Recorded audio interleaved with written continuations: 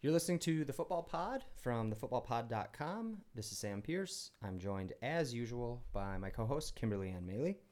We also have a very special guest in studio tonight that I'll be revealing in just a second.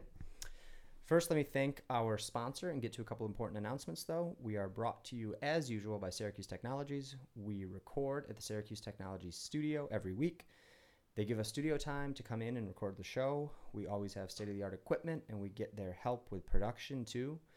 But here's the thing. They can come anywhere on site and do this for you guys, too, or your businesses.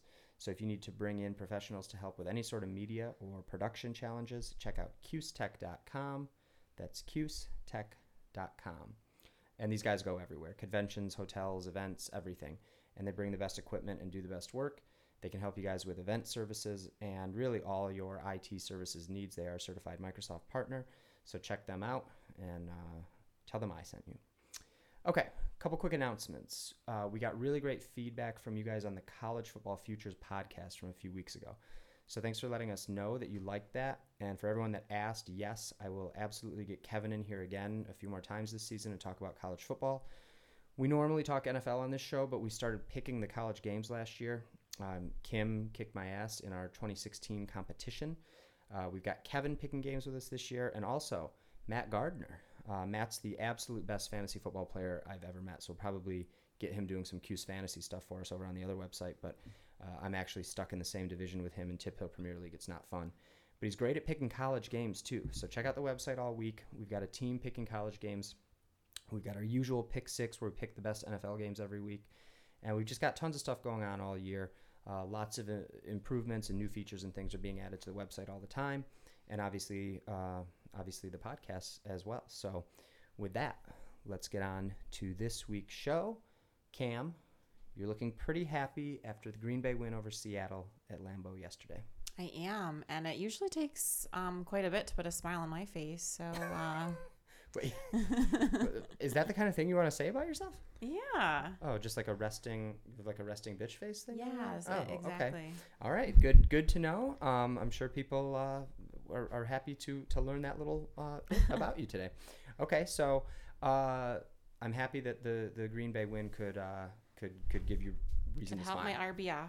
Okay. Oh, okay. Very good.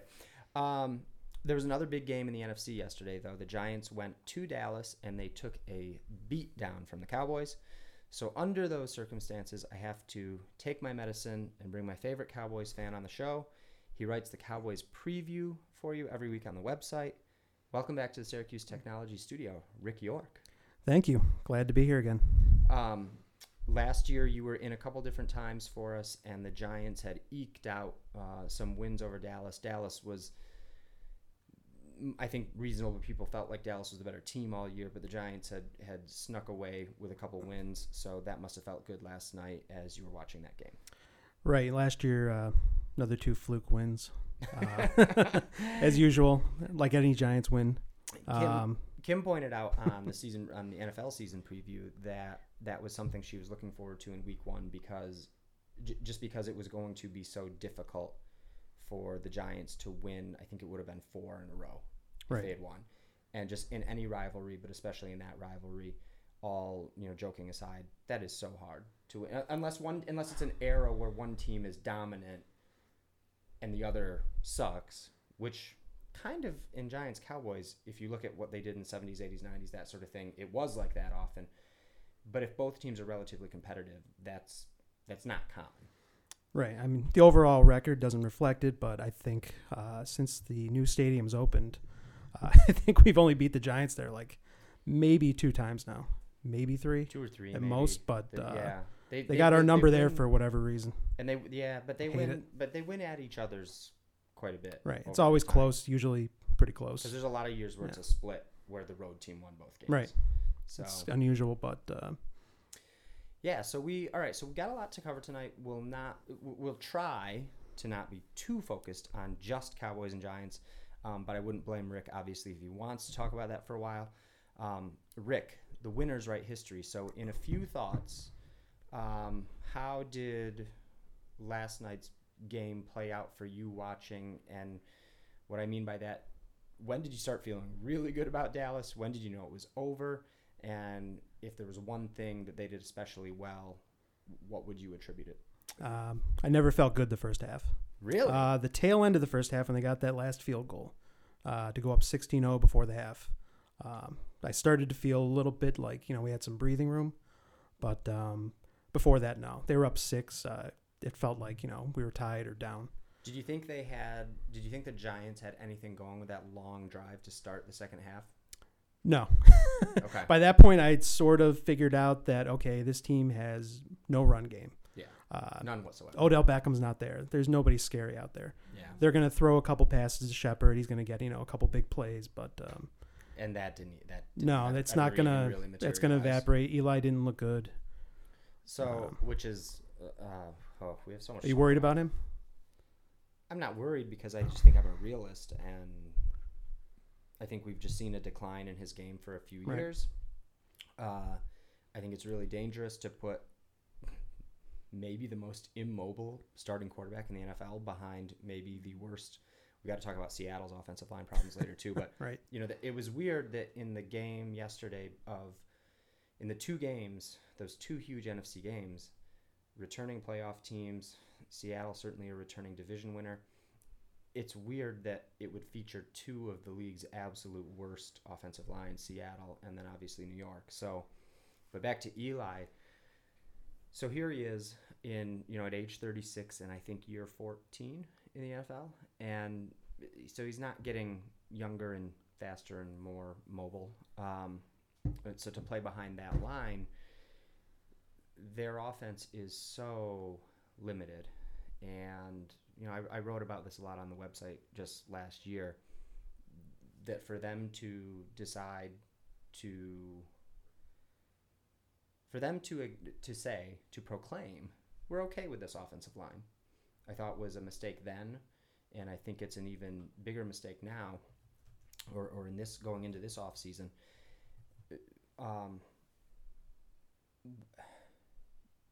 Important question for you, because you know the Cowboys personnel better than we do. Is Dallas's defense, especially up front, are they significantly improved, or are the Giants just that bad? Is it a little bit of both? Going back to last year, I think they were ranked near the bottom, not the bottom, but pretty close. And they played above their heads, I think, last season.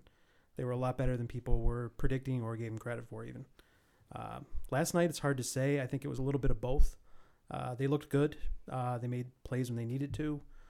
They kept them right to 3 points. Oh gosh! So 35 I mean, you can't be upset about that, and you can't really nitpick that too much. As much as the Giants didn't look good offensively, we still made the plays and absolutely kept the score down. So I was happy with that. And I think again they're going to be above average. They got a rush, right? And they got after Eli, and he was rushed, he was hurried, and I think we all know he's not. Some quarterbacks in the earlier game.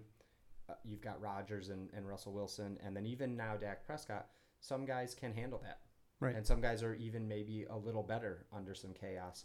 Eli's not one of those players. So I thought Dallas came in intent on getting after him. I thought they knew that New York could not run on them, and I thought they executed really well. And I don't know how much of that is just because New York sucks offensively. No, one game I loved what I saw. I think they'll be good all year. I mean, they're not going to be the 85 Bears, but if they can do enough to keep the score down and let the offense do some work, I think we'll be all right with it. Cautiously optimistic. How did you feel about Prescott? You know what? The first half, I was kind of thinking, I'm not real impressed right now. Really? He looked good. He doesn't make mistakes, which again he didn't last night. So I can never fault him for that. He doesn't throw the ball away. Holds on to it. Doesn't get sacked too much. But then again, he's not as flashy. I think coming off the Tony Romo, offensive explosion or the interception machine, it's a little bit less exciting, and maybe that's why I kind of was a little down about it. But one of the reasons that I actually thought he was very impressive is because the Giants do defend pretty well. Right. And I thought what the Giants did well is they took Des Bryant out of the game, flat out. Jenkins is really good, and I thought the Giants game planned well on defense to go down there, and for how atrocious the offense was for the Giants to only give up 19, you would hope you could score 20, and especially on the road. But I thought they took Des Bryant out of the game, and for Dak Prescott to not rattle him, and for him to take what a good defense is giving him, and just make the most of it and keep them on the field and slowly put points on the board in that game, in that setting, I thought that was really good. And I think we've seen him now. This is something for me, I think, that is always the mark of a good quarterback is, can he, different games take on different feelings, and not feelings as in emotions, different scenarios, different types of games. Right. He can adapt. Right. And he can. So if you're playing a defense like the Giants, and they've game planned well, he will take what the defense gives him and make the most of it, and can win a game where you only need 19 to win comfortably. You can get into a game like the divisional playoff last year that they lost to Green Bay, but they get down big, but then he brings them back, and it kind of turns out into a shootout, and he was great in that game. So I think we've seen him be good or near great in a lot of different scenarios, and I think that speaks really highly of him. No, I'm very happy to have him. Believe me. I'm always nitpicking, but no, there's nobody else I'd rather have him there. Elliott got a tough 100 yards for you last night. He did. He looked good. He looked like he did last year. Gets a lot of extra yards after getting hit, which I love. Eats that clock near the end. There's just nothing they could do. It was great. Yeah. Once he starts, he starts getting those runs down, getting those first downs. It's crazy how you just see the clock just go down and down and down. There's, and then you wear down not even a the best thing they can do defenses. about it, right? Yeah. I mean, because at that point they're worn down. Yep. And the Cowboys line is impressive, and because they had that line in place, they could go out and draft Elliott. How do you feel about his situation with suspension? Obviously I was happy that it was postponed, I guess is the word to say. I know it's a big legal mess right now, but it's so up in the air of whether or not he could end up playing the whole season. Right. I think it's going to be like the Tom Brady thing a couple years ago, where he ended up playing the whole season, and then they come to some kind of deal. I don't know what they'll do. The following year. Yeah. Depends how that goes. Which I think you always play and appeal and push it off for as long as you can. Yeah. We'll deal with it when it happens, but who knows what happens? You'd rather a year from now, when he's a year older as running back, that's when you'd rather serve the suspension than now. So I think they're smart for him to keep pushing this out as long as they can without getting into any I don't know where it's going to go. Conversation of what did or didn't happen, because that's not our concern. We're not. No, I would think they have some kind of case. We've seen things like this happen before, where the player will appeal to try to get it cut down a couple games. Doesn't work, they drop it, they take their suspension. Yeah. So the reason they're fighting this, I'm hoping they do have a good reason. Yeah. I want to think that. I guess we'll see. It'll come out, but I think he's good to go for the year.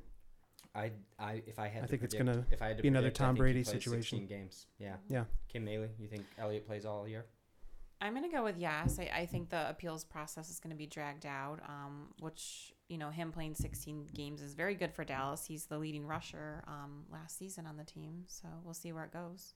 Yeah, he's turned into an incredible asset for them. So I think Dallas's ability to control the line of scrimmage, certainly when the Giants are on the field, but even on offense as well, because they eventually wear down. And the Giants have a good defensive line, but any defense eventually gets worn down. So I think Dallas controlling the line of scrimmage on both sides of the ball, Prescott playing well within what the defense is giving him, and then the fact that you've got Elliott, I just think I think it all went really well for them.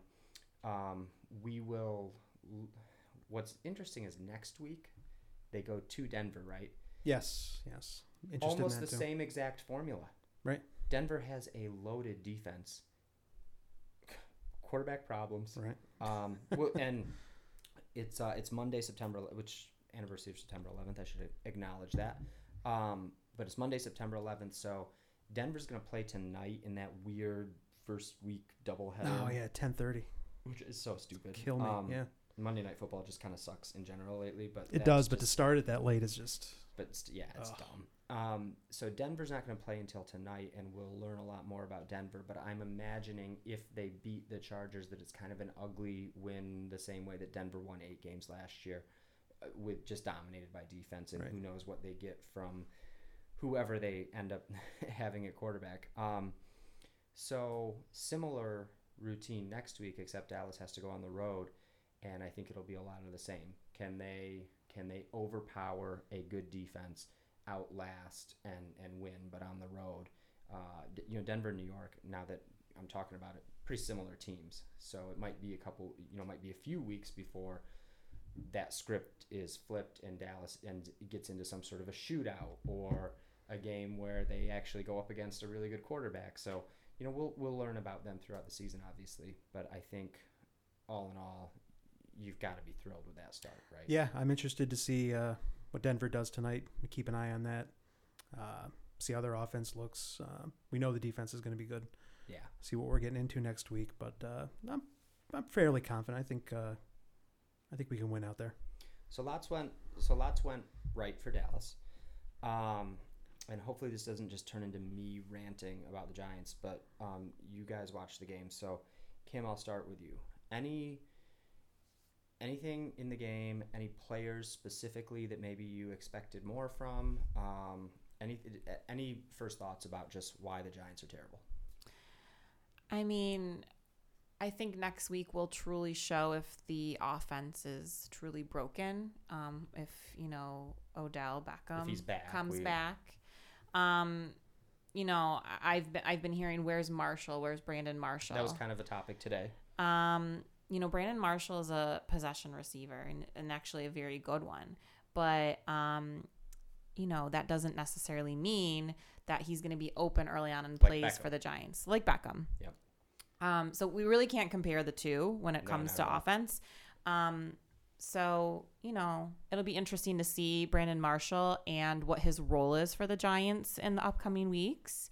But, I don't think that really clicks necessarily with Eli Manning's ability to get the ball out. I mean, and extend plays. Right, and extend plays, especially with that offensive line, because Marshall is better as the play is extended, and he's very good at finding soft spots in his zone, finding ways to get open when there is a little bit of chaos, and Eli doesn't have time for that to happen. If Beckham's on the field and the back end of the defense has to pay attention to that, maybe even with this terrible line, Eli has a little more time, and that helps with him finding Marshall. But I think you are 100% correct. For a possession receiver, for people to expect that he was going to have a Beckham-like game last night, they're totally different players. And he also, I think, looked a little lost at times in getting set up. And Rick, one of the things that I thought late, we knew it was looking like Beckham wasn't going to play, but one of the things that I thought was probably really challenging for the Giants is when you don't know that he's going to play. So you've got Beckham, Marshall, Shepard, and then they've got Ingram, who's the tight end that's actually a receiver. But then when one of those guys goes out, now you're shuffling who plays which receiver spot and in which, in the various formations. And I think throughout preseason, Marshall plays a certain role, and then now all of a sudden Beckham's not playing. That's not an excuse for the Giants, but if I was trying to make Giants fans, myself included, feel better, that's something I would throw out there, that you lose your superstar player and now you're shuffling where if the Cowboys don't have Dez Bryant, Cole Beasley, as decent as he is at his job, he can't play Dez Bryant's spot on the field. He's not the split end receiver. So I think Kim makes a good point. We'll have to see what happens with Marshall throughout the season. Beckham coming back, obviously a big deal. the line, though, with all due respect to the Cowboys' defensive line, I think they're average at best. And they had their way with the Giants' offensive line, right? No, we'll find out. I mean, I would disagree a little bit. I said I don't think they're amazing, but maybe. I will say this. I think that the Cowboys' offense and maintaining possession and eating clock, and you were talking about how late in the game that they just get better and better, and Elliott gets better as the game goes on, and Frederick and all the guys up front. I do think that helps the Dallas defense a lot, because the more you keep them off the field, the better they're going to be as well when they're called upon. So, so I do think that's a good point. Lots right for Dallas, lots wrong for New York. A few rants. So I hope Giants fans just finally acknowledge that offensive lines are more important than receivers. And I was thinking about it, Rick. The Giants and the Cowboys from 10 years ago to now have flipped personas. Oh, yeah. I mean, what they focused on? If you think about what Dallas was doing 10 years ago, trading away multiple draft picks for Roy Williams, and just the moves that Dallas was making, right, and the personnel they were bringing in, and neglecting things like lines. And then you look at the Giants now, who have the worst line in football, and rather than spending free agency money on that, rather than drafting well at those positions, which I get, it's really hard, but rather than addressing that in the draft and free agency, let's send money. Let's go spend free agency money on Brandon Marshall. You've already got Beckham and Shepard, and right. you whether you wasted or not remains to be seen. But you spent a first round draft pick on the kid from Ole Miss to come in and play receiver essentially. So to go spend free agency money on Marshall, to me, makes no sense, and it seems like something Dallas would have done. Well, who cares that we've got the worst tackles in the league? Let's get another receiver. Let's spend money on the name guy who's past his prime. Right? Yeah. It just and then 3-4 years ago, Dallas decided to build this offensive line. When Romo was still there, and I thought it was smart, and I thought we saw it as early as it really came together fast, as early as 2014. Right. When they probably should have won the Des Bryant no catch game. and here they are, 2014, 2016, and I think poised for another good 2017 year. And it just I never would have. Everything's cyclical with rivalries and divisions and who wins the East. So of course there's going to be years that the Giants are down and the Cowboys are good, and vice versa. But I never thought that the Giants would be the team abandoning the importance of line play. In my whole life as a Giants fan, and it's now like about a 4 or 5 year period where they're just negligent, or they don't care, or they think they can just keep doing the same thing and it'll get better. And it's just weird to me to watch, because the Cowboys learned their lesson and they've come around on it, and now the way they play offense is, to me, impressive, dominant, and it's something for us to watch this year. So. Yeah, I credit the Jones kids for that, really. For taking over the personnel decisions? A lot of reading between the lines and interviews, and over the past few years and everything, it seems like Jerry's not giving over the reins, but is more open to listening to his kids about drafting and how they're supposed to build the team. I think Garrett has a little bit of input there too. Yeah. I think he really is big into that offensive line, knows the importance of it. He's really pushed for that too. No, he's I think we've seen now. Not counting 2015 when Romo was hurt and they didn't have Prescott yet, but the last really 3-year time frame, I think we've seen, hopefully, people get that Garrett's a really good offensive coach. Right. He's a little underrated, and I didn't love him when he came out, but I've come around on him a lot. But you'd rather have Garrett than go back to Wade. Oh yeah. Although Wade's a great defensive coach. I'm not going to take the defensive part away from him, but no, I don't want him as head coach. Absolutely not. They couldn't have kept Wade on as defensive coordinator. He couldn't have got out fast enough. Can you imagine if they had kept Wade on as defensive coordinator, if he was willing to do that, which you wouldn't be when you get fired from being the head coach, but right? But like, if they had kept him on as defensive coordinator, all he did was go win a Super Bowl in Denver, and now the Rams are going to play good defense under him. So I mean, they did. They pretty much took all the play calling away from him by the end. Yeah. Did I tell you I saw him in March at No. the draft? Or not the draft, I'm sorry, the combine? Wait, you were at the NFL I combine? didn't tell you about this. Listen. This is the perfect No, time no. for us to hear about it. What took you to I the don't NFL combine? I don't pay that much attention to the combine. I'm not Nor a do I. big college guy, It's a tease. and Well, right. no, I just don't like it. I just It's a don't- tease. I hate like getting excited for off-season stuff. Yeah. And I'm like, oh shit! But now I have to go back to reading about pitchers and catchers report or something That's- boring. And you got me all excited for football, and I don't Yeah. get it till September. Right. It's too early in the year to get excited about football. Right. It's March. I'm like, I don't care. Honestly, I didn't even know what was going on that weekend. So I had a business trip in Indianapolis. So I get to the Right. hotel. It's right next to Lucas Oil Stadium. Yep. So I'm like, okay, that's cool. So and Go- for people listening that don't know, NFL Combine every year it's at the Right. Colts Stadium in Indianapolis. Is it there every year? I didn't even know it was there every year. I'm pretty sure. I thought they moved it. And I'm around. Like I had no idea. I think they're going to. I didn't even know that.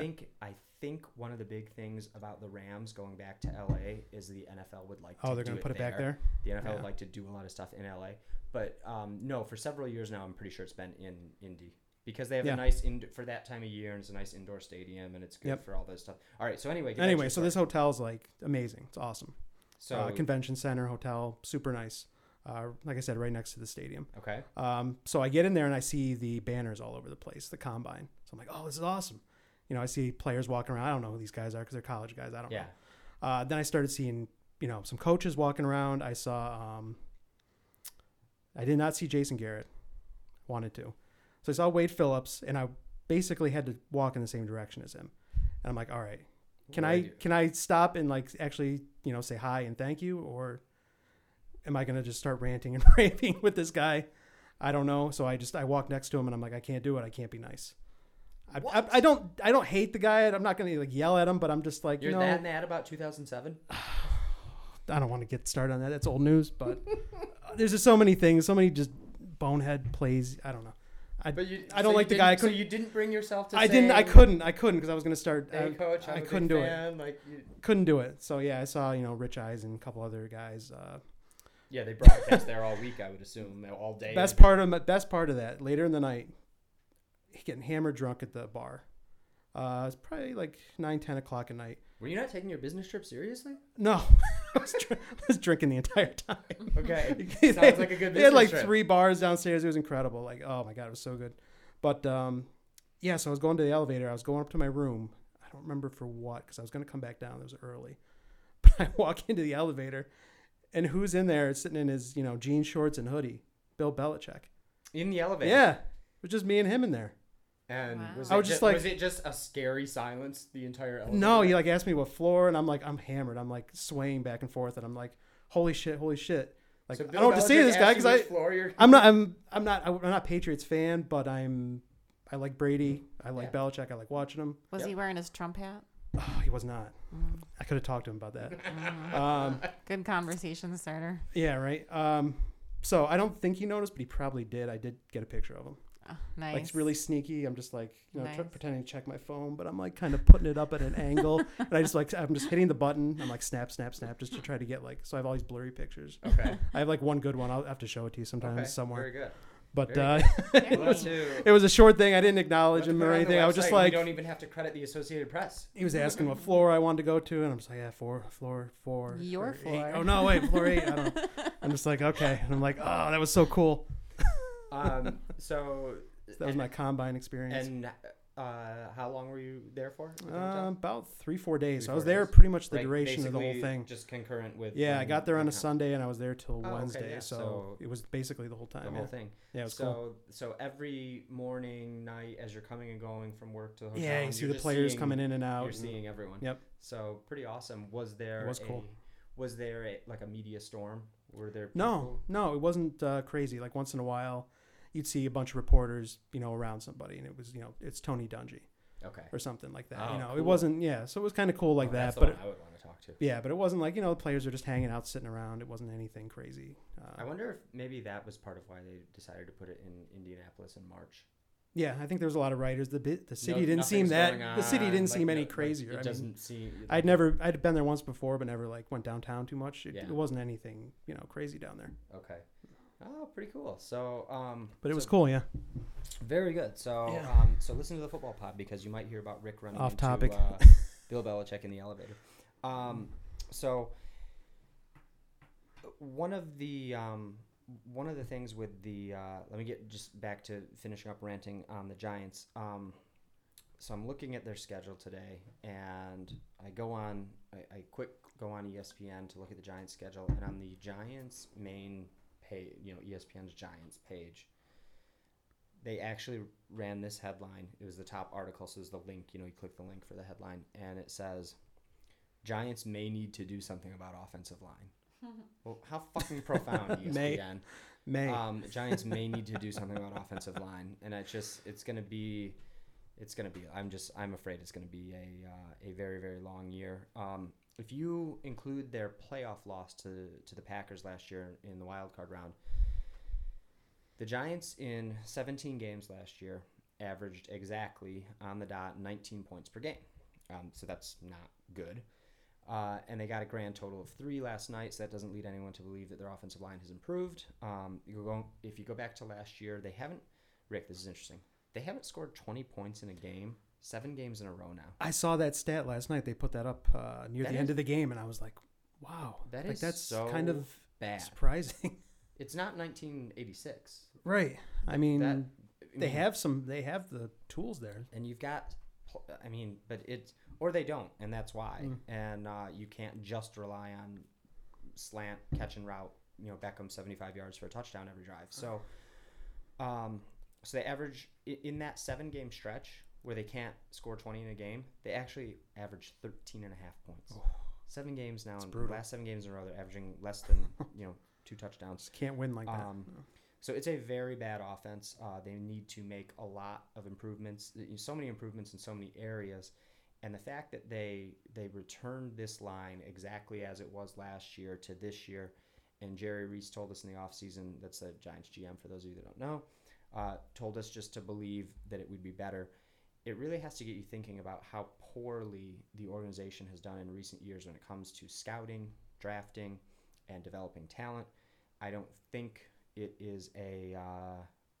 it's a coincidence that most of their problems personnel-wise can be traced back to when Ernie Accorsi, longtime GM, retired and Reese took over, and somehow he just doesn't get much.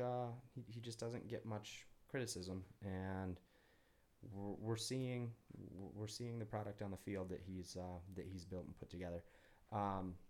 Giants also don't have any running backs, and I was going to ask you about that. What you thought about? Well, so that's all you hear almost as much about the Giants not having running backs as you do about their awful offensive line. And I get that Giants fans want to complain about the lack of running backs. And in the offseason, you hear them saying, well, maybe they can get Adrian Peterson, or maybe they can draft Dalvin Cook. But I'm telling you, if Elliott last night was suiting up for the Giants, and Perkins or whoever the Giants starter of the week is suiting up for Dallas, Giants had 35 yards rushing last night. If Elliott's suiting up for New York, maybe they have 45 or 55, but it's still bad. And you can put some adequate running backs in the backfield for Dallas, and they are not as explosive as Elliott, but you can still win. Right.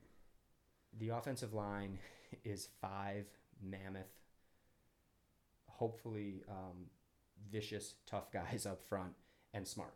And it's a team within a team. And those 5 are so much more important than the one back on the field.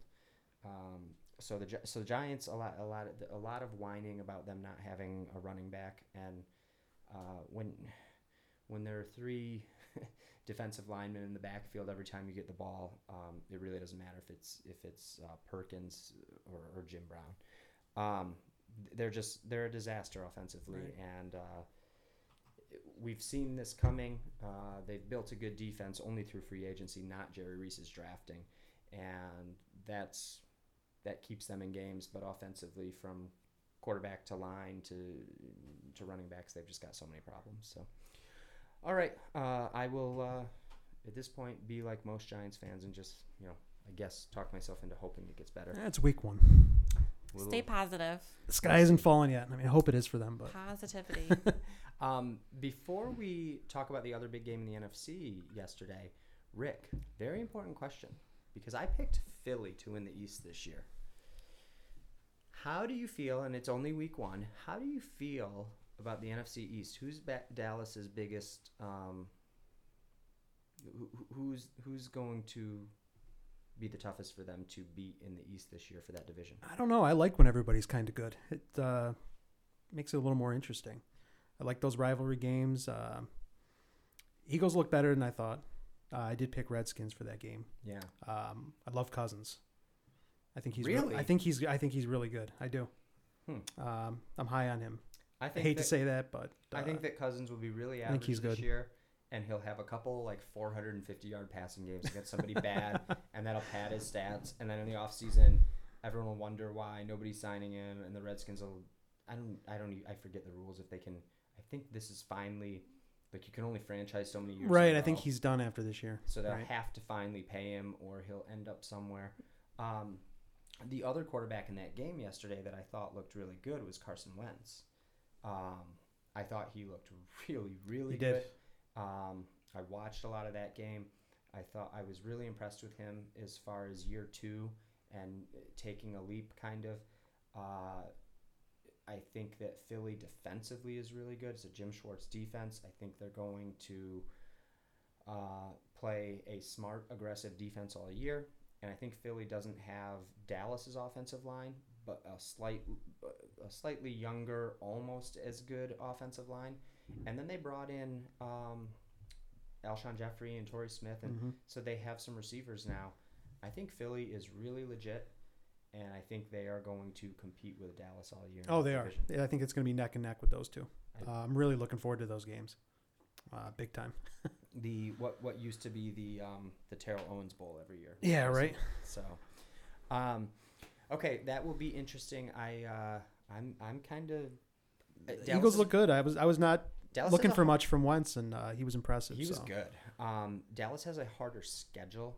Oh, their schedule's bad, yeah. And that's why I kind of like Philly to win that division.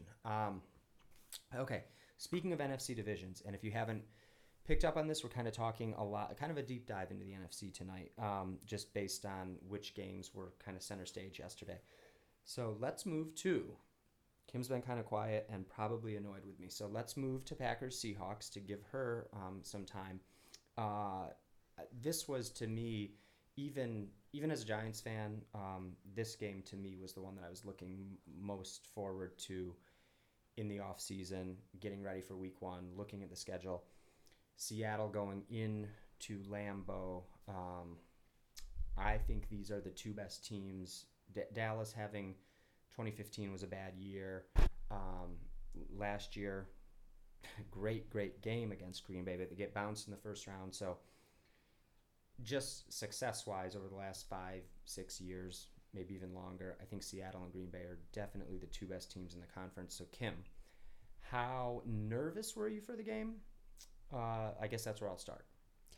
I wasn't nervous going into watching the game, but during the first half, I started biting my nails a bit. I mean, it was neck and neck. And it was a brutal first half with a kind of they're playing to a stalemate kind of in that first half. Definitely. And when Rodgers threw that pick and ended his streak, it was a little heartbreaking for me. I mean, you hate to see that happen to that good of a quarterback when he's on such you just hate to see anything bad happen to Aaron. You're right. Like when he broke up with Olivia Munn. Right, or it was difficult for you for several weeks. Even watching the commercial for I don't know if it's State Farm. He can do better. He can do better, I think. I actually think so too. I think Rodgers could date like anyone in the world, maybe other than Giselle. He could do better. All right, so leave it at that. So it was, but you're going up against Seattle defense, and Rick, Kim, and I were talking about this before we went on the air. Seattle is. If not the best defense in the NFL, there's maybe 3 of them. Denver, Seattle, Minnesota might be really good again defensively this year. But Carolina looked good. Carolina looked good against a very bad team. I know. But I would put Seattle 1. If I had to just we'll see. I mean, off of one game, sure, off of potential, yeah. I think that so anyway, Kim. So Rodgers, I hate to even say struggle, but was certainly contained by by the Seattle defense in the first half, and then how did you think they did in the second half? As a teacher, if I were to hand out some shining stars, Okay. the Green Bay defense definitely would get my first shining star of the game. The defense definitely put the clamps on Russell Wilson and his offense. Something that, we haven't seen maybe this fierce of a Green Bay defense in quite a while or quite a few games, I want to say. They were aggressive, right? Very aggressive. They got after Russell Wilson for sure. And the Seahawks defense being one of the most, I want to call, fierce in the league, it was clearly felt by Aaron Rodgers. Luckily for the Packers and for Rodgers, the Seahawks will most likely be the most challenged that they will come across a challenged team defensively in their regular season for the Packers offensive line. The Green Bay defense really So I asked Rick, put on a show. So I just got done asking Rick, the Dallas defense looked really good against a bad New York offense last night. Yesterday afternoon, is it that you think Green Bay is improved defensively, or is Seattle the only team in the league that could have an offensive line as bad as New York? And that's what made Green Bay look so good. I don't think Seattle has that bad of an offensive line as New York. I mean, it definitely is comparable, but Seattle's a team that we see in the playoffs and that we expect in the playoffs year after year. Every year. And I'm sorry, Giants fans, but the Giants haven't been consistent and at all in the playoffs, and made the playoffs last year the first time in 5 or 6 years. So comparing Seattle's offensive line to the Giants' offensive line isn't apples for apples. Interesting. I want to say that Seattle, where they struggle is their offensive line, but I have seen improvement with Green Bay's defense just in week 1 compared to last season. I thought that they certainly, if nothing else, game planned better than what we saw from them down the stretch last year. I thought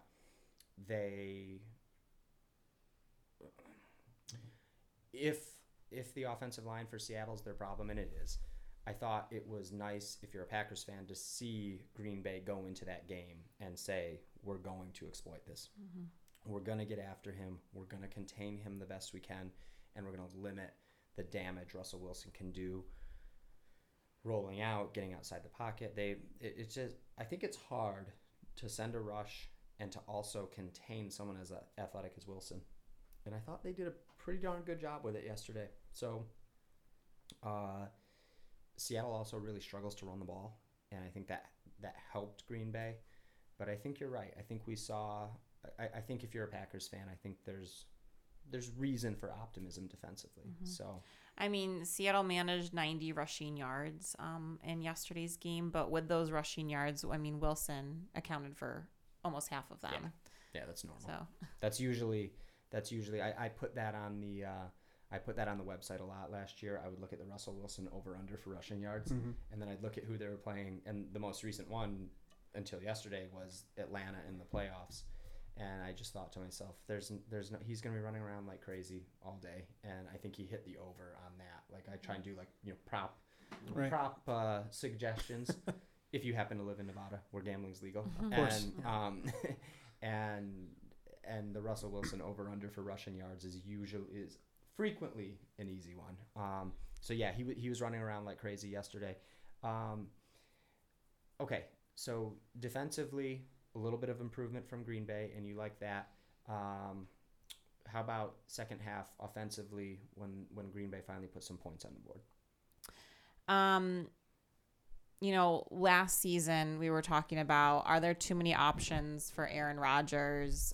Is that difficult when there's more than enough options in deciding what your gameplay is going to be? Because after Jordy, it was like Jordy Nelson and then a lot of the same lots of. Right. Yep.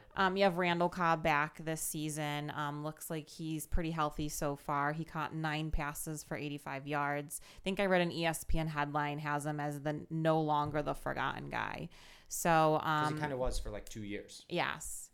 Okay, good. You know, I'm hoping that if he stays healthy, he can be playing all 16 games, and he's going to be putting up those big numbers that we've seen before from Randall Cobb. Offensively, the Packers did struggle. I really want to blame it on the defense of Seattle and how strong they were. But, you know, Aaron Rodgers, he gets through it. We've talked about this before, in Aaron Rodgers quickly snapping the ball when he sees that there's that 12 men on the field penalty. It seemed that like he late can last go year for. he would do it every week. Remember the Cowboys game yeah. when they illustrated Rodgers counting? Yeah. And it's just unbelievable. Smart. Yeah. Oh, it's so smart.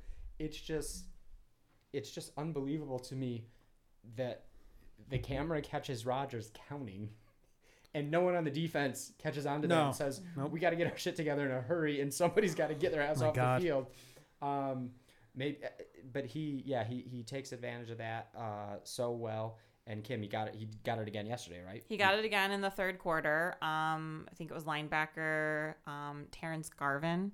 He's still trotting off the field, and, you know, Rodgers calls for the snap, launches a 32-yard pass to Jordy Nelson in the end zone. And that's exactly what Rodgers does. When he realizes he's has caught them, he will go long, and he will try his best. Even, because it doesn't matter. It's a free play.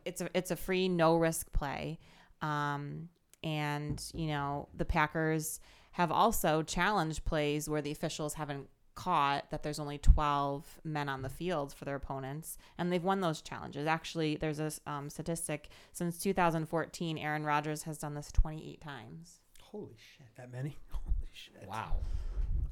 So this is becoming it's almost so it happens more often than not. Like, this is almost an every week thing. I'll have to think of some like nickname to call this this penalty play. If it's happening this often, you need to come up with something creative, something catchy, and in your Rodgers adoration, I'm sure you can come up with something good. So okay, so how about I'll let you watch more Green Bay than I do, but so I'll let you weigh in on this. But one of the things that I noticed, that just when I think he can't get better at something, that I thought he was just particularly excellent at yesterday, was his ability to, against the very best defenses in the league, Seattle among them, his ability to extend plays, his ability to cause defenders to miss. Sometimes it's a sidestep, sometimes he's backpedaling, but I mean, yesterday in the second half, there were just so many times where he keeps the play alive and makes something happen, right? I mean, he just is constantly finding a way to make everything happen. Seattle was definitely giving pressure in a hurry yesterday's game. And this is just Aaron Rodgers. I want to call him playing smart, being creative, knowing his surroundings and what to do when, you know, he's in the pocket, when he's outside the pocket, whether he needs to step back into the pocket. He just has an array of moves, a sidestep. You know, and we've talked about this before. He steps into his throw sometimes, but sometimes when he can, but sometimes he's unable to because there's such little space to move around. That's a really good point. You know, this requires him to just use his arm strength without even stepping. There were a couple yesterday that Rick, I don't know if you watched this game. There were a couple that he didn't step into it at all. He just slung it with his arm because he literally didn't have the space to step into his throw. So not only is he like sneaky, under the radar athletic, but if you give him the tiniest space to work with and he can't even step into the throw, then he's got the arm strength to beat you too. He's so good. It's so good. Unbelievable, the skill set. I mean, he's definitely a quarterback that absolutely does not want to throw a play away. He will buy time no matter what he has to do. And that's what we saw yesterday is Aaron Rodgers. When the Giants had that good drive to start the second half against Dallas. Yeah. And Eli looked better and the line was playing okay.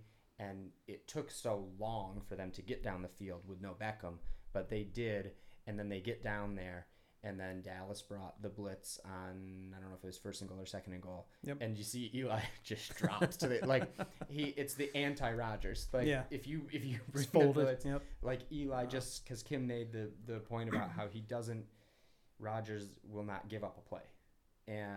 But if you've got Eli or anyone that immobile, and the blitz is coming, they've got no chance. And there were, it's just such a contrast between those two. Not to unfairly pick on Eli, because nobody can do what Rodgers does, but it's like the Eli play that I'm talking about when they got down in goal, and then he takes the sack, and they've got to settle for the field goal. He just crumbles there. But like, you would never see Rodgers do that unless just a total emergency. He would drop and take the sack if there was just nothing to do. But you don't see it because he finds a way to sidestep rushers and avoid contact and get rid of the ball, and often in a positive play. Mm-hmm. So I think Kim makes a great point, or several good points about these things that he just seemingly does every week, regardless of how good the competition is. That was a good first week test. Oh, really kidding me? So my first shining star went out to the Green Bay defense. Okay. I have another shining star to hand out. Oh, good. And that's to Martellus Bennett. You're calling him Marty now? Marty. Okay. Marty Bennett. I've never heard that. But... I forget what defender came after Rodgers, but got him in a not so friendly behind the back towards your feet type of play. And Marty Bennett took got the penalty for Aaron Rodgers. And I just think that, some could argue this means nothing, but when I look at it, I really see that you have a team who has each other's back. They have the morale that, they're not just a football team, that they're in this together. And I think that really helps when you might go through some hard times, might go through some losses. You have each other's back, and it just really makes the team, I think, more cohesive. Well, I wouldn't I can't say it the way you do with your gold stars and the way you talk to elementary school kids that you just to 6-year-olds that you just did so well having here. each other's back. But I was watching yesterday with Kevin, who does the college picks with us, and we're watching that play. And two things. First, I thought, since Rodgers dove head first, he's not sliding, he's not giving himself up. So I thought the Seattle defender, totally legal, totally fine hit. What I loved about Martellus Bennett's reaction is, in spite of the fact that it was a totally legal, totally fine hit, Martellus Bennett is still saying, there's only one Aaron Rodgers in the world, and he's on this team, right. And I don't even care if it was a legal hit. You're not hitting my quarterback. I loved, so for not all the exact same reasons you did, but very good reasons, I loved it.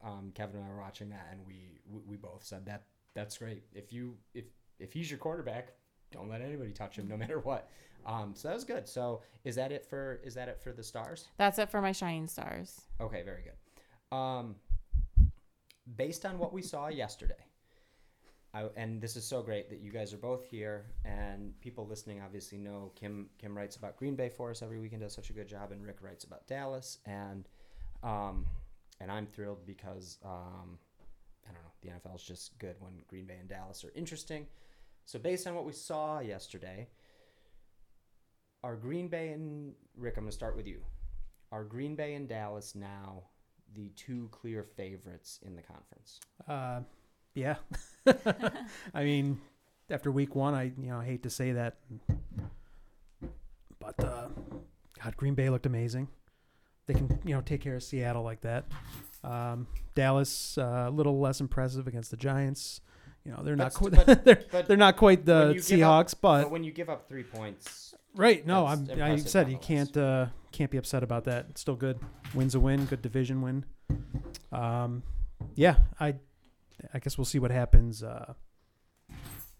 going down the line here with some of these other teams, New Orleans, Atlanta, but for right now, yeah, they got to be the two clear favorites. I know it's very small sample size, but Kim, what do you think? Is it fair a week in to say that Dallas and Green Bay are certainly conference favorites.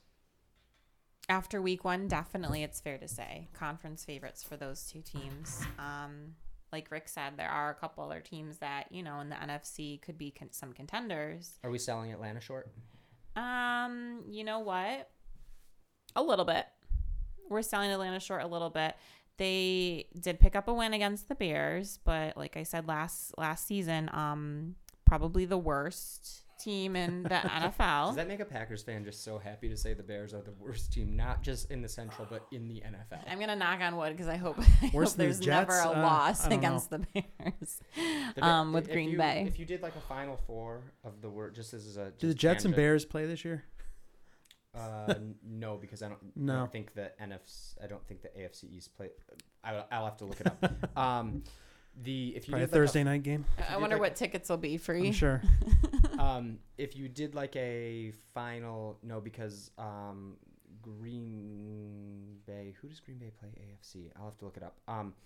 But if you did like a Final Four of worst NFL team, no, because the Central plays the Central actually this year. So Green Bay has and the Bears have Bengals, Steelers, that division.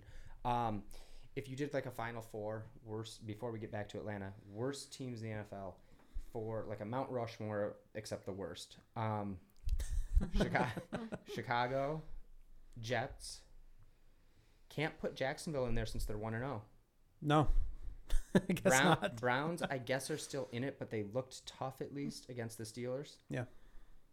But so I'd probably say 49ers, Bears, Jets, and then you could probably by default it just has to be Cleveland based on their history. But all right, so Kim, so Atlanta goes to Chicago. They beat the Bears, but I think you're making a good point that the Bears, we certainly don't expect them to be going to the Super Bowl anytime soon. Right. And not only that, but Atlanta, off their kind of record-setting offensive season, they only scored 23 points yesterday in their opener. So, I mean, it definitely wasn't an impressive win from the Falcons. I think there's several things that didn't go well for Atlanta's offense this week, but I think all of them are considered correctable. Especially since it was the first game with the new offensive coordinator. Mm-hmm. So the offense should kind of come together as the season goes on. I hope so. I hope so for Atlanta or Falcons fans. I don't know that we have many, but yeah, okay. So interestingly enough, and I think it's just, thank God football season's here. So not only did Green Bay have to play Seattle in a blockbuster NFC game week 1, but now, Kim Maley, where are the Packers going week 2? Packers are going to Atlanta. Packers are going to Atlanta for Sunday Night Football. Mm-hmm. Week 2. Oh, that's a good game. Week 2. Really? What a season opening start That for is Green awesome. Bay. Seattle week 1 Yeah. at Lambeau and then at Atlanta. If they go 2-0. That's I mean, that's impressive. So are we getting into the week 2 preview? Yeah, or not? Not yet. Not quite. Let's just talk about, we'll finish up with some of that, but we kind of are, because let's talk about Green Bay and Atlanta, because they played twice last year, right? Mm-hmm. They played twice. Atlanta beat Green Bay Twice. 0-2 last season. I mean, so Atlanta's hosting Green Bay for their first regular season home game in their new I love that you said that like a tennis score. Mercedes-Benz Stadium. Okay. The team's final game at the Georgia Dome, they won 44-21 over the Packers in the NFC Championship. So it just so happens, or fittingly, I should say, the Packers are going to be their first opponent in their newest stadium. And if you're Atlanta, and Rick, tell me what you think, because obviously you as a Cowboys fan, I'm sure you enjoyed anything you heard on sports radio or TV today about what a big win it was for Dallas. Kim's been happy all day about Green Bay beating Seattle. And I think it's just normal with those two huge blockbuster NFC games that Green Bay and Dallas get all this good hype the following day. But if you're Atlanta, even though you just kind of quietly won under the radar at Chicago, aren't you kind of thinking, wait a second, we're the defending conference champions. Like, you guys have to beat us. And by the way, Green Bay, you came here twice last year. You went 0-2, and you're coming back here again. And I wonder if they're professionals, so it's not like anything can be said or anyone can feel slighted. and that motivation really like plays in. But to whatever extent it does, like bulletin board material, don't you think Atlanta's got to feel like, wait a second, you guys both have to prove that you can be Yeah, us. a little bit, but I mean, I think It's a new year, it but- was because they were playing the Bears. Everybody expected them to win that game. Expected it probably to be a little higher scoring on Atlanta's end than it was, not quite as close. Yep. I don't think a lot of people paid attention to that game for that reason. That's all. I think Yeah. people were a little surprised Very that it was under the closer, but I don't think anybody needs to worry about the Falcons. They got not In what not in playing them, as in Oh. any Falcons fans. I don't think you have to worry about Okay. any problems. They got a great offense. And Defense even is with solid. Even with They'll the be fine. new offensive coordinator, everything's Yeah, going to I think they'll be.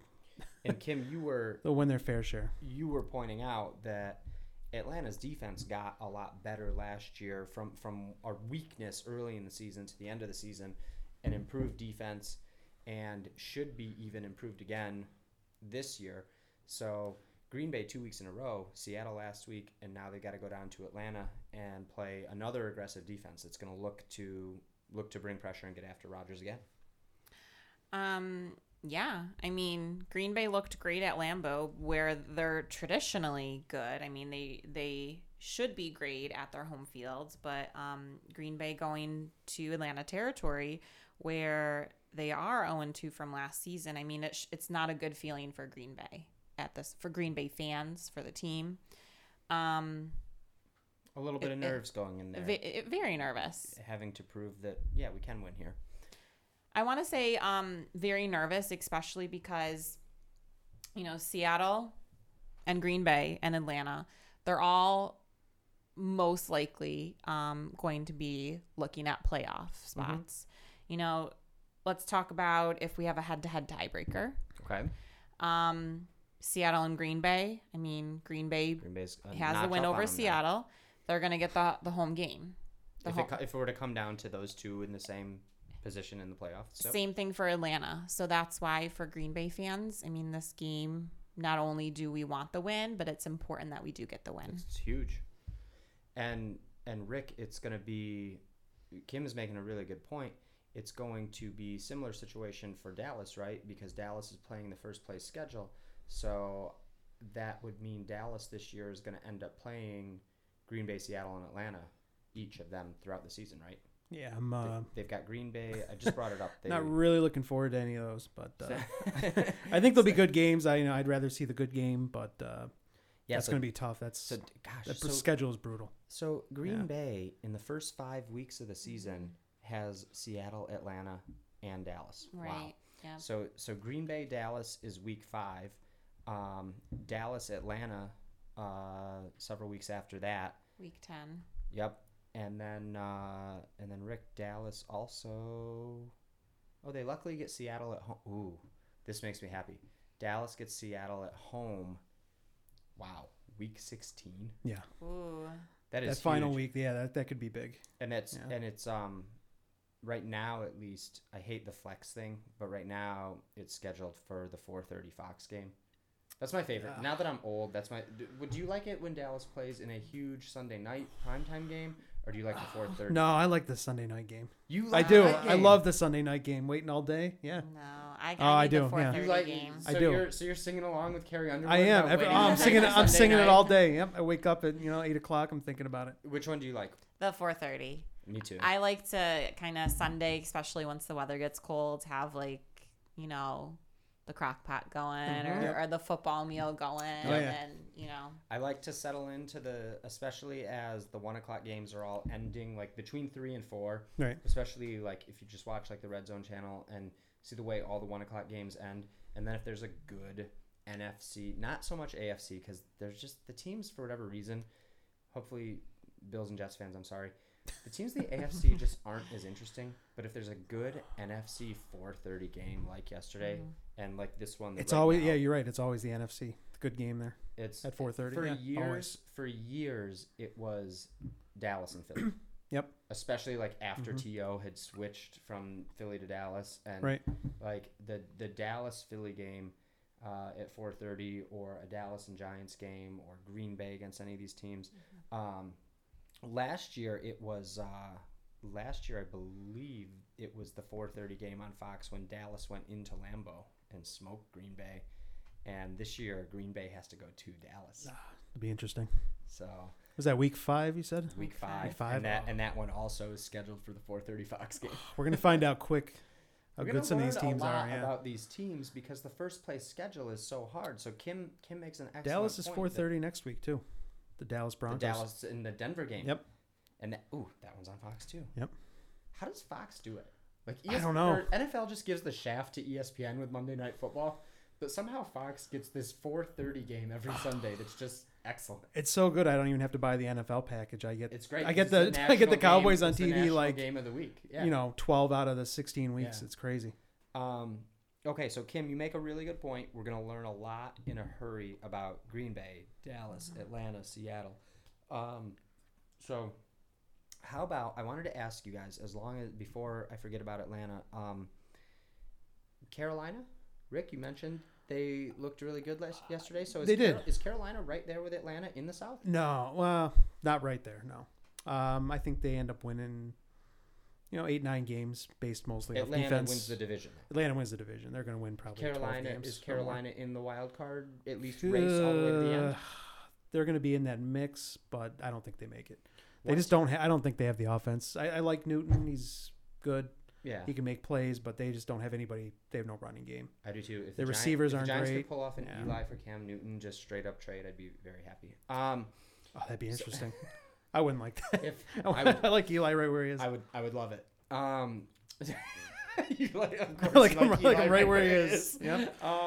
Please keep him another 10 years. Totally fine with that. And the thing is, he will try. And the Giants are gonna have some serious decisions to make. And what scares me as a Giants fan, just the way that organization. On the one hand, it's great because if they have a 2-time winning Super Bowl quarterback, he will retire as a Giant, and they will want him to play as long as possible for the Giants. They're not Jerry Jones. They're not going to. Jerry Jones comes in year 1 and fires Tom Landry. Yeah. The Giants don't do that, and a little bit of a splash. Yeah. I don't know which methodology is better. But I think if you're a Dallas fan and as you just put it, want Eli there for as long as possible, I think you can feel pretty good about that. I don't see the Giants making a change. I think you wait till he gets injured and then they bring somebody else, and I think that's probably the way to do it. Maybe, if that happens. He's pretty durable. What'll be really interesting to see. Okay, so this year, and I know you don't follow college football the way I do, but stacked draft of quarterbacks. Lots of good. It hasn't been that way for a few years, has it? And we don't always get it. Yeah. If the Giants have an awful season, and who knows when Beckham comes back now, and just who knows?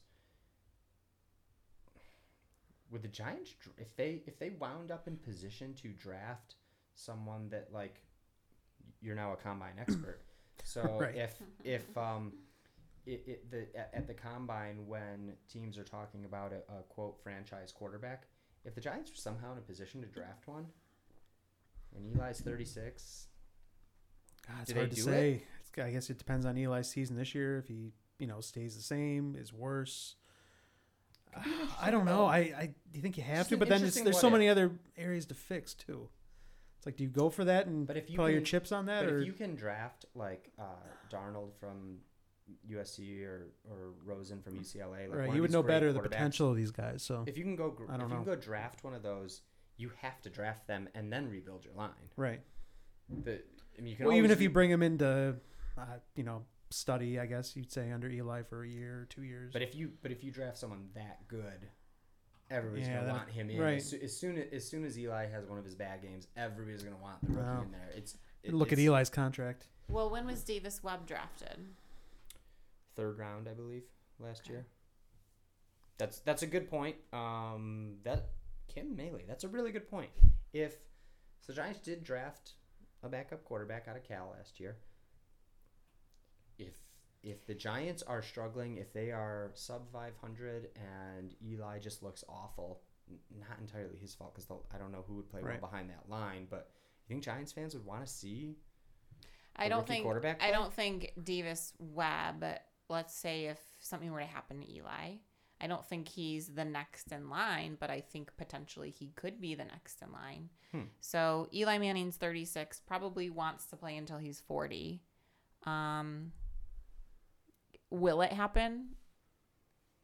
I don't think. I hope so. Love to see You know, 40-year-old Eli Manning out there. I'd love Giants it. fans might want it to happen. I mean, Eli Manning is probably the best quarterback in Giants franchise. No. I don't know. In the That's a past- whole debate. Okay, I won't get into that debate. That's a lengthy debate. But- we can do that on a different show. I'm not sure he has the capacity to last for five we'll more see, seasons. We'll see. All right, I'm getting us off on another Giants tangent. I won't do that again. So we've talked about these teams. Kim, NFC. I just asked Rick about the NFC South because he was impressed with Carolina yesterday. You think Carolina's going to hang around and compete with Atlanta in the South all year? Yes, but So Cam Newton, league MVP 2015, then down year in 2016. You think Cam Newton's going to have a good year again this year? I do. I kind of do too. But I think the NFC South really has kind of a three-way competition going on right here, and I think it's going to be neck and neck all the way up to week 16. The third team is Tampa? Yes. And that's weird because of the hurricane, they didn't play this week, so we can't talk about, Right. Because Kim and I were excited when we did That was so ridiculous. Can we talk about that for a second? The hurricane? No, don't you think they should have moved the game somewhere else? I mean, they had plenty of I don't time know. to really prep. I mean, obviously it's going to hit Florida somewhere. Right. I mean, but Rick's saying haven't they done that before with Oh, no, snowstorms and everything? Like I remember when the Vikings. Who was it that played in Detroit when the recently? Viking Stadium collapsed from the snow. Yeah. So the Giants and the Vikings played Monday Night Football in Detroit. In Detroit, right. Yeah. So why couldn't we do that? I don't understand why the reasoning behind that.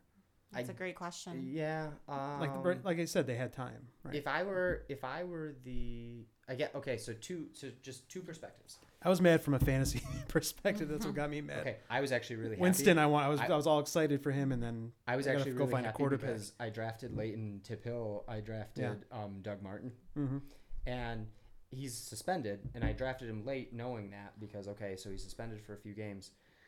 He still is going to have to serve 3-game suspensions. It just prolongs that, but it means that his bye is week 1 instead of like week 10 when he'll be playing. So late in the year, I'll have a running back. That's true. That hopefully at that point I think he'll end up being their starter and I think most carries and all that kind of stuff. Yeah. We're on a nerd fantasy football tangent here. But I think that's going to work out well. So I was happy. So you were mad about it for fantasy. I was happy about it. It just seemed ridiculous. It's like, how many times have they canceled a game? It's like crazy that? how, especially week 1. Why can't you just move it? When it impacts your fantasy lineup, like it makes you mad. It made me mad. I had to go draft get a quarterback off the waiver wire week 1. Okay, so good. All good points. Let me just. This is important. I want to point this out. So Tampa. Kim, do you know off the top of your head, was that game in Miami? It was. Okay. So, because I was like, is it in Tampa or is it in Miami? Either way, the hurricane was coming through there. So, so the game was in Miami. So Rick's point is a good one, except if you're the Dolphins and you move the game, then you're giving up a home game. Right, but they've done that before to people. Like I said, with the Vikings thing. I mean, there's precedent for it. But the Vikings thing was like week 15. Yeah, this is true. Week 1. And since But is that fair to the players to say, okay, now you're off this week, and now you got to play 16 weeks in a row? Is that fair to them either? I don't know. Oh, it sucks for that sucks for both teams. You know, that they're all fired up for week 1, and it's like now you have off, and now you have to play 16 weeks straight. Just from a health perspective, I don't think that's fair either. From a health perspective, you want the bye later in the season, right? It sucks for teams that get screwed and get like a week. Week 4 is I think that's crazy too. Yeah, that sucks too. So yeah, week 1 that sucks. If I were the Dolphins, would I rather lose a home game or just deal with the week 1 bye? I think I'd rather just deal with the week 1 bye. For Tampa, of course, it'd be a better deal if the game was played in Detroit. Well, Detroit was at home. Somebody who has move it somewhere close. Indy. I'm trying to think who else was nearby. Atlanta. Could have played it. They could have. That would. How weird would that Houston. be if the Falcons are Houston? playing in Chicago? Houston. If the Falcons are playing in Chicago, Right. and the new Mercedes-Benz Stadium that you're talking about, its that'd be first awesome. NFL game was That'd be actually Tampa and Atlanta probably wouldn't have let that happen. It's but just it a would've shitty been Tampa funny. Bay Dolphins game to open that Yeah. whole stadium up. But Kim and I were talking about this on the long before the hurricane news. Kim and I were talking about it was kind of like this battle of Florida, Tampa at Miami week 1. Kind of a weird matchup because those teams only play each other once every 4 years, but both expecting to be. Miami was in the playoffs as a wild card last year. Yeah. Tampa, Kim just pointed out, should be right there. They want to be with Atlanta and Carolina in that division. So kind of a really important week 1 game. Yeah. Because one of them is going to be 1-0 and getting some, hey, this is definitely a contending for wild card team, and one's going to be 0-1 and kind of like same old Buccaneers, whatever. But so Kim, I think you're right. We kind of forgot about them because of their weird hurricane bye, but they could, and I think a lot of people would say should, be right there with Atlanta and Carolina all year. And you, right before we went on the air, pointed out something really important.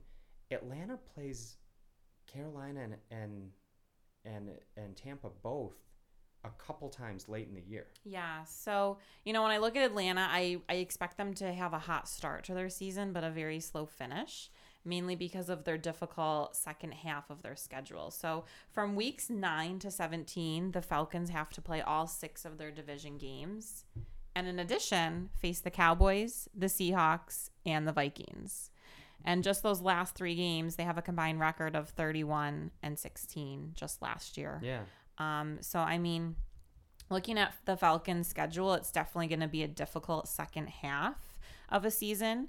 But something to point out, the most worrisome games for the Falcons this year, or challenging, will be week 2 versus the Packers next week. And again, that's a home game. And then also week 7 when they take on the Patriots in New England, which is kind of going to be an exciting game as a let's see if they can get a win over their Super Bowl loss. Yeah, so we lucked out because those teams, another example of teams that only play once every 4 years, and just happens to be that they're on the schedule the year after they meet in the Super Bowl. So not a high probability of that happening, but it did, and that will be a good game. So looking at the NFC South, one factor in why I'm considering Carolina and Tampa to be right up there with Atlanta as a playoff prediction is because Atlanta has a very challenging schedule the second half of their season, and a game or two, a loss or two there could really make or break their playoff spot. Excellent point. I agree. That was. I'm glad you. I'm glad you've turned into such. Aren't you proud of me? You've turned into such a research maven because I didn't realize how difficult. I didn't realize how difficult the back end of the Falcons' schedule is, and I'm looking at it right now, and that is pretty tough. Top 2 division opponents twice in that time frame in Dallas, and yeah. First place schedule, so they're the defending conference champs, so they got to earn it. Okay, let's wrap this up with a couple things, starting with a way too early NFC playoff predictions. We're a week in. We made our predictions on the season preview show, Kim, but we can revise them if necessary. I might revise a couple. So we'll do these pretty quick. So Kim, I'll start with you. NFC East, do you have a revised prediction? You know what? I went with Giants last week, and I'm just going to give in and say Dallas. Okay. Good revision. I'm sure, Rick, you're Dallas. Rick convinced me a little bit. You gotta go. I'm gonna stick with my guys. I'm gonna stick with my Philly prediction there. All right, Kim, NFC North. I don't even have to ask. You don't have to ask. Okay. Kim goes with Green Bay. Rick. Same. Yeah, absolutely. Same. All right, Kim. NFC West. NFC West, Arizona. Who also lost yesterday. They did, and they did not look good. They didn't look good, but I need to roll the dice and gamble a little bit here. Luckily for your pick, Seattle lost as well. So the West, oddly enough, Los Angeles Rams at 1-0 in first place. Rick, what do you think, NFC West? I'm going with Seahawks, but I don't think it's going to be – I think the winner of that division wins 9 to 10 games. I don't think it's going to be – anybody's going to run away with it. The Seattle over-under right up until the season started was 10.5. Yeah. And if gambling were legal, I definitely would have taken the under on that. Yeah, take the under, sure. I'd say 9 or 10 win season Because for them. it's They gonna- get the yeah, division, it's but gonna Cardinals right behind them, maybe. What about the Rams? I like the Rams, but then We'll see. It's a we'll see. on the yeah, Rams. that's okay. question mark. All right, Kim. NFC South. We've been talking about Atlanta and their schedule. NFC South, Tampa Bay Buccaneers. Wow. Atlanta. I'm going to stick it out with Atlanta as well. I don't trust Tampa or Carolina. I want to see them both be good, but I just don't trust them yet. Okay. Kim, wild cards, 5 and 6 seed. Who you got? Give me both. I'm going to say the Seahawks and Atlanta. Going Eagles and Lions. Oh, Actually, Rick. I like the Lions. What's I think they're going to be a little sneaky. I think they're good. I think their offense is good. so it's interesting you mentioned Detroit because Not going to win the division. who we but- haven't seen yet is Minnesota. 'Cause Right. They're actually probably. It's another question mark. I'm not sure how I feel about them yet either. And we're going to learn a lot tonight against Yeah. the Saints because we know that the Saints can at least rack up some yards and points. So can the Vikings Right. defense shut them down, get a good week 1 win? Rick, thanks to the that fantasy buy that we talked about for Jameis Winston, Rick and I going head-to-head in Tip Hill League this week, and Rick had to start Sam Bradford. And normally I'd be giving him a hard time and saying, oh, that's going to suck. But since you're playing me, he's probably going to have like the best game of his life since Yeah, he's like, doing okay so far. all right, Just checked. So it's not good. 3-3. Yeah. Rick, the Cowboys beat the Giants, and you're gonna beat me in Tip Hill League this week, so it's a pretty good week 1 for you. Hopefully, yeah. All right, wild cards 5 and 6. Since I'm gonna stick with my Philly winning the East prediction, then I go Dallas as one of those wild cards, obviously 5th seed, and then, they'll probably suck now tonight. I'll try and reverse jinx Sam Bradford. I'll take the Vikings as my 6th seed. Okay. Let's wrap this up with a few thoughts on week 2. We kind of talked about Green Bay and Atlanta. These are the games that I think we will be picking on the website.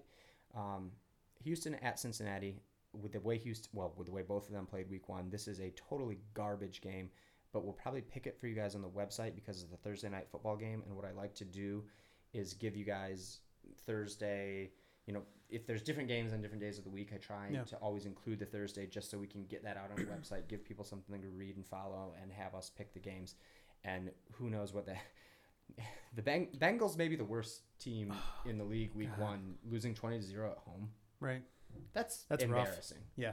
And Andy Dalton, I think I saw a Bad headline. Andy Dalton showing up. Yeah. I think I saw a headline that Andy Dalton. I don't like the ESPN QBR. I think passer rating's better than QBR. QBR is stupid, but I guess Andy Dalton set a record for like the worst Lowest. QBR ever. So that's still funny. So we'll pick that one. We'll have these up for you guys probably like Wednesday morning. I'll have these up for you guys. So we have the Houston-Cincinnati game. Nobody cares, but it gives you something to think about on Thursday night football. Do you like Thursday night football? No, I hate it. I thought I would love it. You don't like it either? Oh, no. When it first got announced, I'm like, I was all for it. I'm like, all right, yeah, another game, different night, but the game's garbage every week. And They put the worst games on. weird. It's always like But they're trying not Bills to do Jets or Cleveland Bengals. It's like, that. No, if they do Bills Jets, then they're just saying oh, we're going to give you garbage. no, it was their Bills Miami last year. I was like, who's gonna watch that? But I also, if they did a really good game, because when we were kids, Monday Night Football was a big deal, and Monday Night Football sucks too. Now that sucks too. Yeah. But I actually, I'm old and I don't care because it's Monday and I don't want to be tired all week and I want to go to bed early on Monday. But I don't watch many of the Monday night games. they're not good. They're horrible. The NFL just is sticking it to ESPN with just like, here's the worst game ever on Monday They night. should get rid of Monday or Thursday. Not both, Yes. but one of them. I would be fine with. I actually now would rather they keep Thursday and get rid of Monday. And my reasoning for that, I would like that too. I think. my reasoning for that is Sunday night football. They've turned into the big game. Right. Dallas and New York last night, and So it's a gonna be Green Bay, letdown the Atlanta. next day. So the next day is anticlimactic no Right. matter what. Yeah. So I would just get rid of Monday and maybe try to make Thursday a little bit better game. Could they have 2 games on Thursday? I would rather they don't. Okay. No. It's going to be hard for them to fit all the games if they get rid of Monday night. No, you just have one more. That 4 o'clock slot's always kind of There's light. always extra ones in the 4 o'clock slot. You could throw one more The game reason there. I like Thursday better, just everything aside, is as the weekend is like, and this last weekend, and Rick doesn't watch college as much as I do. And God, I get nothing done. I can't imagine. I don't know how you guys do it. Rick and I on the college thing, although she's really good at picking the college games. As the weekend gets closer, I get so excited. So if there's a Thursday night game, even if I think it could be okay, I'm excited for it because that means it's almost the weekend. It's almost football. It's almost the weekend. It's almost payday. It's almost Friday. Yeah, like it's just like I'm in a feel good mood. So there's football tonight. Okay. Whereas Monday now is so anticlimactic, and I'd rather just. Monday sucks for fantasy too. It sucks. You're waiting out. You finish up all those games Sunday. You're like, oh wait, there's a little last hope that you might. You're ahead, and then you're like, tonight, somebody. Like, the other guy's got a wide receiver on, Green Bay Monday night. You're like, you got to wait through that, and I agree. Good stuff. Okay, so Houston, Cincinnati. We'll pick that game. Buffalo at Carolina. Normally, I put the Bills on our picks just because we're in upstate New York, and I would feel really bad if we didn't. But it'll be interesting to see. I put in our notes for the show, can the Bills beat anyone other than the Jets? And it's not so much that. It's as can the Bills go on the road, pretty good Carolina team. Can the Bills even just look good? Can they compete? Right. They can look good on paper, which they do a lot. But I think they're kind of a mediocre. I think the Bills team could ugly up this game, and I think Carolina sometimes wins ugly. And I will not be surprised if it's 13-6 in the fourth quarter, and then this is a game. Both defenses are good, strong. I guess I like Carolina's offense a little better. I like Newton. Well, much better than Taylor. It'll be interesting to see what the spread is here. McCoy's so good too. This has got to be a touchdown spread, I assume, in Carolina's favor. I'm gonna think twice about the Bills if it's a big number. I think it could be close. All right, this game is huge. I call it the Andy Reid Bowl in our notes, and I said it was both figuratively and literally huge this year. Philly at Kansas City. This is a huge game. Huge I like that. It's a good matchup. Kansas City played really well this past week. Obviously. It's home for them. And they've had a mini bye because they played Thursday. Mm-hmm. Right. So they've had several days off, and Andy Reid is really good. Officially after the bye, this is like a mini bye, but he usually does well. So that's a huge game. Minnesota-Pittsburgh could be. This is kind of pending. I'm hoping Minnesota shits the bed tonight and that Sam Bradford finishes negative fantasy points for Rick. But if that doesn't happen, if Minnesota takes care of business and wins tonight, Minnesota at Pittsburgh would be a couple of 1-0 division leading or division tied leading teams. Could be a big game. Minnesota is just always perpetually in that, like, every year, are they any good or not? Mm-hmm. And that could be how well they go and play at Pittsburgh, I think, could be an indicator. All right. New York Jets at Oakland. Those of you that listened to the season preview, we had Greg in here with Kim and I to talk about the season, and Greg is a very passionate Jets fan, and he's going to be writing a little bit about the Jets for us every week, same as Kim does for Green Bay and Rick for Dallas. So we will go ahead and pick the Jets game every week. This might be a 14-point spread. You'd imagine, yeah. 13 and a half, 12 and a half. Wait, it's at Oakland? Yeah. Oh. And the answer to that question is yes. Yeah. yeah. Bloodbath for the Jets. Because yes. I think so. Yeah. We spent all our time on the NFC tonight. We'll try and get back to AFC next week. But Oakland as impressive as kind of anyone going in and winning at Tennessee yesterday. So Marshawn Lynch is back and looked really good. The Jets are going to struggle at Oakland. So that game might need to be on HBO, like rated R, Game of Thrones. Yeah, it could get bad for the Jets. All right, Rick, we talked about Dallas at Denver. Again, Denver sort of in the same boat as Minnesota because we're not going to know what we know about Denver week 1 until like 1 a.m. Eastern time tonight, right, which sucks. I'll be in bed. Yep. But Dallas, if I'm a Cowboys fan like Rick York, I want to see them focused and off to a strong 2-0 start. Right. That's what we're looking at there. Pretty optimistic about that. Because Think we'll be all right. Denver's defense is so good. They can lose tonight, and it's only week 1, and they're still going to play great at home in Denver next week. So, big time game. I'm excited for that. That's a huge. It is a good game. This is the 4-year anniversary of the Peyton Manning Tony Romo shootout. Oh yeah, Remember that was awesome. That was so good.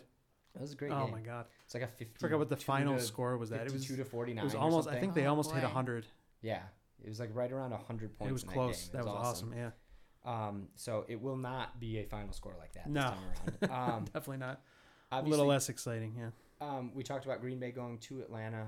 I just think the fact that Green Bay was 0-2 there last year, and whether or not they can avenge that, I think is a huge storyline. Kim, did we miss anything? We got on that one early, but We didn't miss anything. it's just can Green Bay go down there? And the thing is, in the regular season game last year, and you and I talked about it a lot the following week, Green Bay should have won that game in the regular season. I thought that Mike McCarthy didn't do his best job ever with clock management at the end of that game. But the playoff game, in the title game, Atlanta just dominated. And Green Bay's defensive shortcomings were very exposed. So I think this game, I don't know. I can't tell if I was a Packers fan if I would have a good feeling or a bad feeling about it. Do you? It's an eerie feeling. It's an eerie feeling. It's an eerie feeling. Can't be confident, but So okay. Yeah. Well, it'll be. That's another one that's gonna be interesting to see where the spread comes out on that one. We might have. God, that's gonna be real close. We might have to look that up. That can be a pick'em. No, it can't be. Atlanta's got to be. Atlanta's the defending champs. They got to be favored at home, right? Green Bay just Green came Bay off looks of so a big good. win for the Seattle. Let's Their do defense looks so good. Yeah, I don't know. Let's do a quick little game. All right, Rick, you tell me what you think it's going to be, and then Kim, Rick, you go first. What do you think the spread? You predict the Atlanta spread. with 1. Atlanta -1. -1, yeah. I'll go with that. I'm gonna go with Green Bay wins by 3.5. No, not what's going to happen. What's the spread going to be? Right now. Yeah. Kim, Green Bay's not going to be favored in Atlanta. Come on. So is it -3.5? That Green would Bay. be- Well, no. If it's Atlanta, well, no. Green Bay's not going to be -3.5. Green Bay's not going to be. She can favored guess by that. It 3.5. could be. Atlanta -3.5. You're a little bit closer than Rick. It's Atlanta -2.5. Okay. So for those of you that don't know, most of you I'm sure know. Seems about right, I guess. But -3, the home team gets 3 points is the general rule. So what Vegas is telling you with this early line is that they think Green Bay is by the tiniest margin. A half a point is the smallest margin with spreads. Vegas is telling you that they think Green Bay is just slightly better, because if they thought they were totally even, it'd be Atlanta -3, and it's only Atlanta -2.5. So Vegas is saying we were a little more impressed with Green Bay week 1.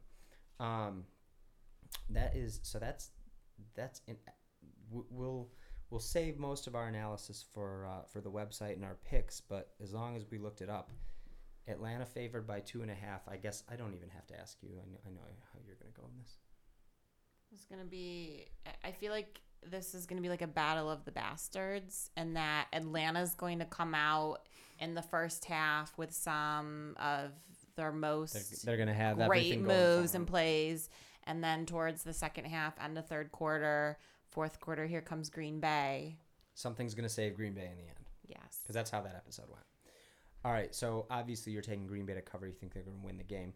Rick, what do you think? Atlanta -2.5 No, I'm going with Green Bay. I'm impressed to with them. cover or win? I'm going with Green Bay. Yeah. Rick and I are on the same I am. page I'm sorry. tonight. I really like Aaron Rodgers. I am the really, defense look good. I'm all really in. interested to see what happens with that this week. I think it's going to be a little bit of a shootout, but it'll be fun. I wonder if I didn't even realize that was the game next week. I'm excited for that. I just Almost as much as the Cowboys now at this point. It's a good one. That's going to be awesome. I just wonder if people jump. I think people are going to jump on Atlanta at -2.5, because then if Atlanta kicks a field goal in a tie game, they cover. Okay. That is so anticlimactic. The other game we'll pick this week is Detroit at New York on Monday Night Football. But after talking about all these other, of course, good that's the NFC Monday teams, night game. Yeah, nobody cares about that game. Okay, before we sign off, did I forget anything? Any parting words that either of you have to chime in with? Nope, I'm good. Okay. Rick, thank you so much for coming in and joining us tonight. We will this week will be the first week that we get your Cowboys thoughts on the website, and that's going to be a lot of fun. So you guys out there, stay tuned. Thefootballpod.com. We'll have picks up for NFL and college both, and otherwise we will talk to you next week.